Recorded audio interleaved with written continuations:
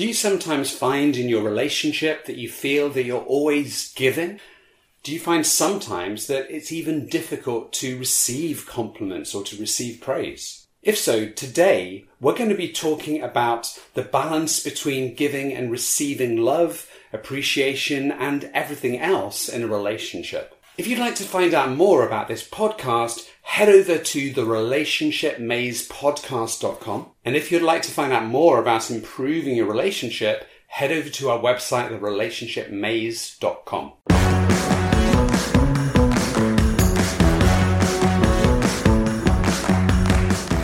Welcome to today's podcast. And today we're talking about the balance between giving and receiving in a relationship. Yeah, so why is that a problem? Why does there need to be a balance between giving and receiving? Do you think that sometimes people give too much love? Well, this is something that I've experienced with people that I know and also people that I've worked with, is sometimes there seems to be, in my experience, and it'd be interesting to hear from you, is some people feel they always have to give, they always have to do. And it gets to a point where, maybe voluntarily they take on a lot of responsibilities, like doing everything for the kids, cooking, and going to work, whilst their partner, in their perception, does very little. And they feel like they're constantly doing everything, which can lead to resentment, it can lead to frustration. It can also lead to feel like they're not really cared about by their partner. Yeah, it's really interesting. And it's this question of, is it just a perception? Yeah, is it a perception that they're giving too much, or are they giving too much? I suppose there's a bit of both sometimes. Sometimes people can feel that they are doing everything all of the time, or sometimes they can do it also because they feel that they have this internal drive that if they don't give all the time, then something terrible is going to happen. Yeah, so if I don't give anymore, then people won't like me. They won't want to spend time with me. They won't love me anymore. Are you thinking about that? Yeah, this sense of, giving is associated with giving love depends on whether you're lovable in return.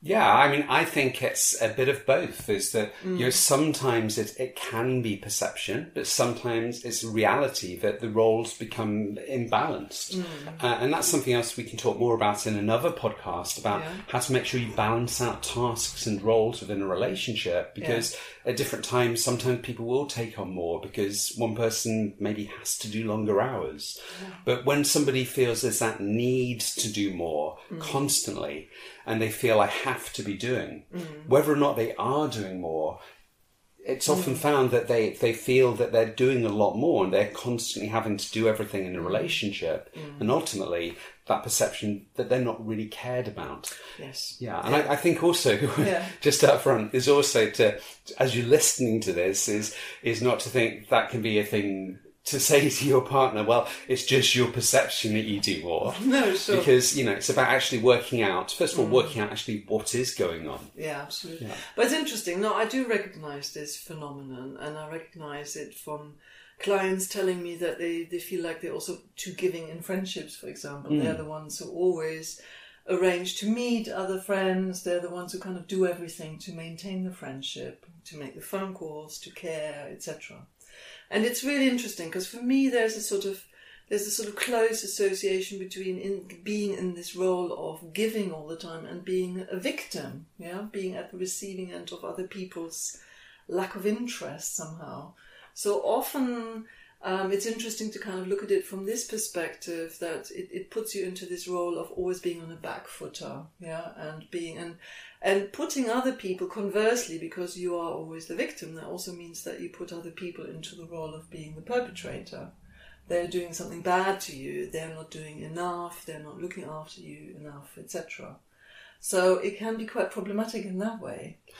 Absolutely. And I think actually one key thing that just came into my mind now, which I probably would have said later, but I might forget, is, well, in some research, it has suggested and shown that actually doing and giving and contributing is a powerful thing for improving your self-esteem. But there's a key distinction here, which I think needs to be added, because it's not just about doing and giving.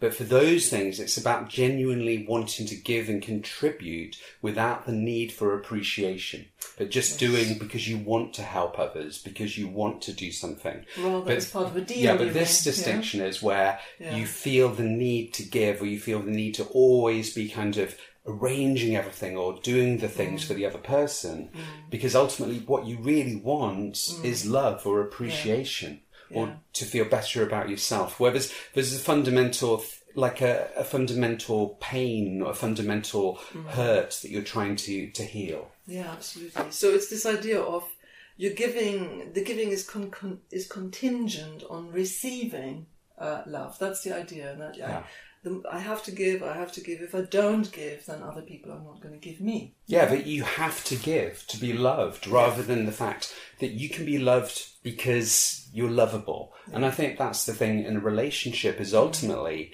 to have that balance in a relationship, we have to feel lovable. And that's why in our course, The Relationship Maze, we start with knowing yourself, because until you know yourself and those blind spots, we may be doing these things without even realizing that, even when somebody does love us, we can't acknowledge it. We can't feel it. We don't feel love because we have this thing within us that ultimately feels that we're not lovable. Yes, absolutely. Yeah, so we're kind of we're sort of turning giving into a problem here at the moment, aren't we? So obviously, just to be clear, that it is great to give love to other people. It is absolutely great to do that. And of course you have to, in particular in relationships. But it's when it sort of tips over into this kind of victimhood, I think that's when it's really tricky. And that's when, again, as Tom just said, that's when it's really relevant to reflect on, why am I doing this? What's my motivation here? Is there, where's this desire to always have to kind of overemphasize that I'm loving to other people or caring for other people? Where is that stemming from? Is it filling a void? Is it filling a gap that you have, so to speak? Is it tapping into your sense of, well, I'm ultimately not really that lovable, therefore I have to kind of compensate by loving more, giving more to other people. That's the only way that I can gain love from others. So does it, for example, does the need to always give excessively, so to speak, does it, for example, link to your attachment style? And we've talked about attachment styles in other podcasts before. Your attachment style, if you have an insecure attachment style in particular, an anxious, preoccupied attachment style, you are more likely to fill into this category of giving, because you have this anxiety around, if I don't provide enough for the other person, then they're not going to be there for me. Yeah, absolutely. So absolutely to do with the attachment style and another kind of perspective as well, and we can talk more about attachment styles if you want to in a moment, is also an earlier podcast we talked about transactional analysis, TA, and that sort of please others driver. And this often, for me, comes from the story that we have. So again, we might talk about stories in some of the work that we do, where we may develop this belief at an early age that that we have love is conditional. Like our parents may have said things or done things, maybe not maliciously, but things that they just said that we then experience as, well, if I'm to be loved, I have to always be doing X, Y, or Z. I have to be doing all the chores around the house. I have to be, looking after people. And ultimately that, unless you do that, it feels like you're not going to be loved. So at some level we felt that love is conditional. So throughout our lives, we may forget where this comes from. And then we experience that actually, there's this drive within us to need to be able to doing things for other people, and in relationships, because otherwise we feel, we're not going to be loved. And as a result, unfortunately, it's a double-edged sword, because once you have this story or this belief that ultimately I'm only loved if I do, ultimately, and actually even deeper than that, it's sometimes a deeper belief, which is ultimately I'm not worthy of love. I'm not worthy of being loved.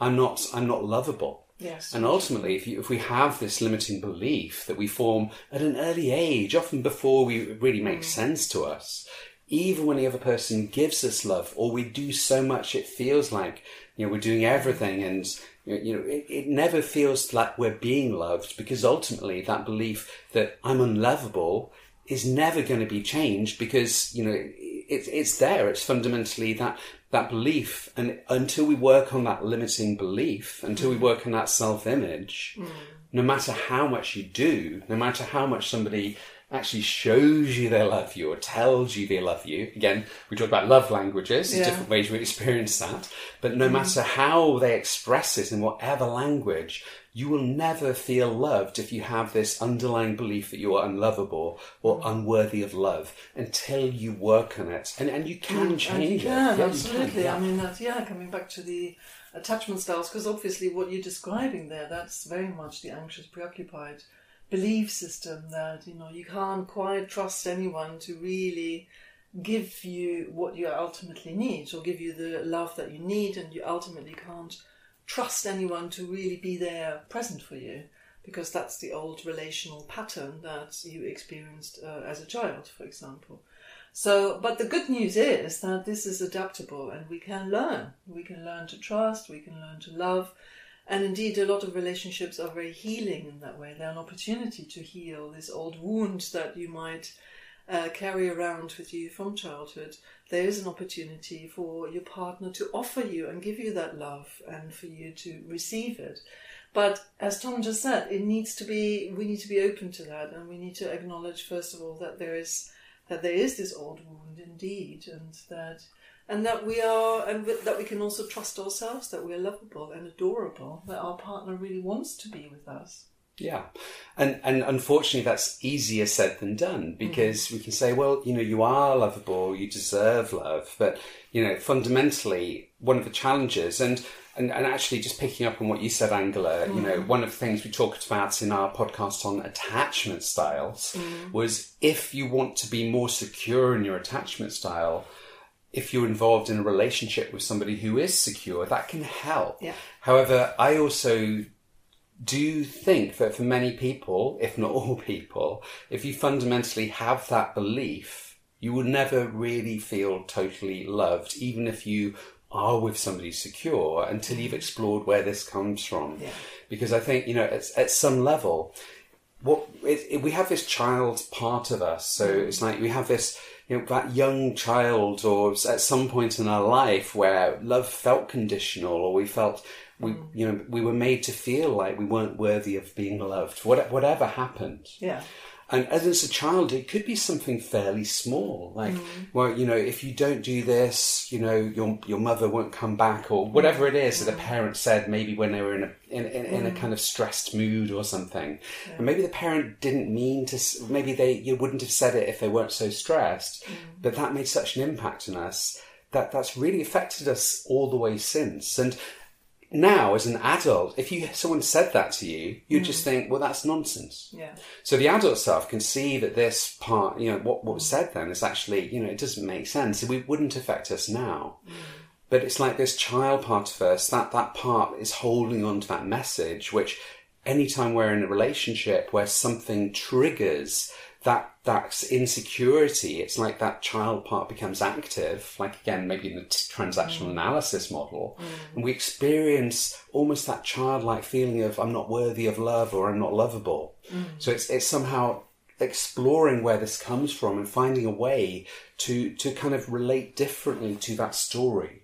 Absolutely. Because it also enables us then to receive love in a different way. Because otherwise, if you can't quite trust the other person to be really there for you, and to give you what you need, you're overlooking the signs that they're trying to actually give you love. Yeah. You can't take it in. You can't allow it in, so to speak. Yeah, absolutely. And so I think, I think as well with some people that I've worked with, and also just generally in my own experience, what's really important is to also learn to receive love, to receive affection, even to receive kind of compliments and kind of praise, because often that goes together. Yeah, is not being able to receive even a compliment. And many people I know will kind of, if they're complimented, will say things like, well, it's nothing, or Yeah. anyone could do it, rather than just saying thank you. And I think I mentioned this in another podcast, but to me, one way to think about that is, and to learn to think about receiving love more, is actually by receiving, you're also giving. So say, for example, it's somebody's birthday or Christmas and you give them a present and they just say, no, I don't want that. Yeah. How do you feel as the giver? Yes. Yeah, you feel kind of like rejected. So, when the receiver doesn't actually receive and show appreciation and actually just enjoy it, it affects both people. So also know that actually by receiving praise, by receiving love, you're also giving love as well. Yes. So, and I think, one little thing that can be quite a powerful exercise is to take time with your partner and, spend some time, whether it's 10 minutes, half an hour or whatever, just kind of relaxing in a kind of nice, in a time when you're able to relax, and maybe just taking turns to say to your partner what you love about them, what you appreciate about them. And as the person listening, just listen. Just listen and thank them. And just allow yourself to feel what that feels like, to take that on board. And even if part of you feels, I don't know if I really believe that, just think, how would it feel if I did believe that? So what would it feel like, if that really was the case? Absolutely. Yeah, and take turns with that. Yeah. Really, really lovely exercise. Because, well, first of all, a lot of the time, particularly if it's been a longer term relationship, a lot of partners don't exchange these kind of loving messages quite so frequently anymore, or quite so overtly anymore. So it's a really lovely exercise to do, actually. And it's true. You will realise, a lot of you, not all of you, but a lot of you will realise that it's difficult to take it in sometimes, to take the love on board. It can almost feel a little bit, and again, it depends on your attachment style. If you're a little bit more on the avoidant spectrum of attachment, you might almost find it a little bit too much, to get love from your partner. You might experience some discomfort around that. You might not trust it, for example. You might think, well, what do they want? What's the deal here? Why are they giving me? Yeah, that's frequently an experience that I witness in couple relationships. So one partner giving a bit too much and the other one finding it overwhelming in receiving it. Yeah, absolutely. And this can, like you said, with the victim triangle. So it's a drama triangle. The drama triangle. I got the name wrong, sorry. Yeah. So the drama triangle, this can be created unconsciously by the person in the sort of supposed victim part, or it can be created by the perpetrator, because some people will, in a relationship, say, well, if you really love me, you'll do this, maybe even jokingly, but the other person starts to feel the need to do these things. But in other situations, if you feel that you have to give, you give and you put yourself in that role. And then you may complain to other people or complain in your mind and actually become the perpetrator as well. So you put yourself into kind of both roles depending on the context that you're in. Yes, absolutely. These roles, and we haven't really introduced this properly, but this is, we're referring to Karpman's drama triangle, where we have the role of the victim, the perpetrator, and the rescuer. So what we're talking about here are predominantly roles of victim and perpetrator, and they very often switch. Yeah, so you can easily, from a victim, become the perpetrator if you then say to your partner all the time, well, because you can't receive love, you then go to your partner and say, well, you're not giving me enough love, I'm not hearing enough, you're never enough, so to speak. That's a very frequent attack that turns the victim into a perpetrator. So this kind of dynamic very often plays out in relationships. Absolutely. So again, what else can you do? We talked about one little exercise. Fundamentally, I think it really involves going into your own story and kind of finding where this need to give comes from. And that can be challenging. In fact, you may really need to do this with a therapist. Also with our course, The Relationship Maze, on the first stage, we spend time helping you to look at yourself and to gain some of that insight. And it can take time, and it can also be challenging when you start to look at that. Yeah, absolutely. It's uncomfortable, isn't it? It can be. And sometimes, though, it's something that when you realise it, you think, really was that's the reason why I had this, and it was just some little thing that was said that now you think, well, actually that's ridiculous, but at the time it meant so much when you were like 6 or 7 or whatever age you were. But now when you realise that sometimes it isn't such a big thing, but it affected you so much then.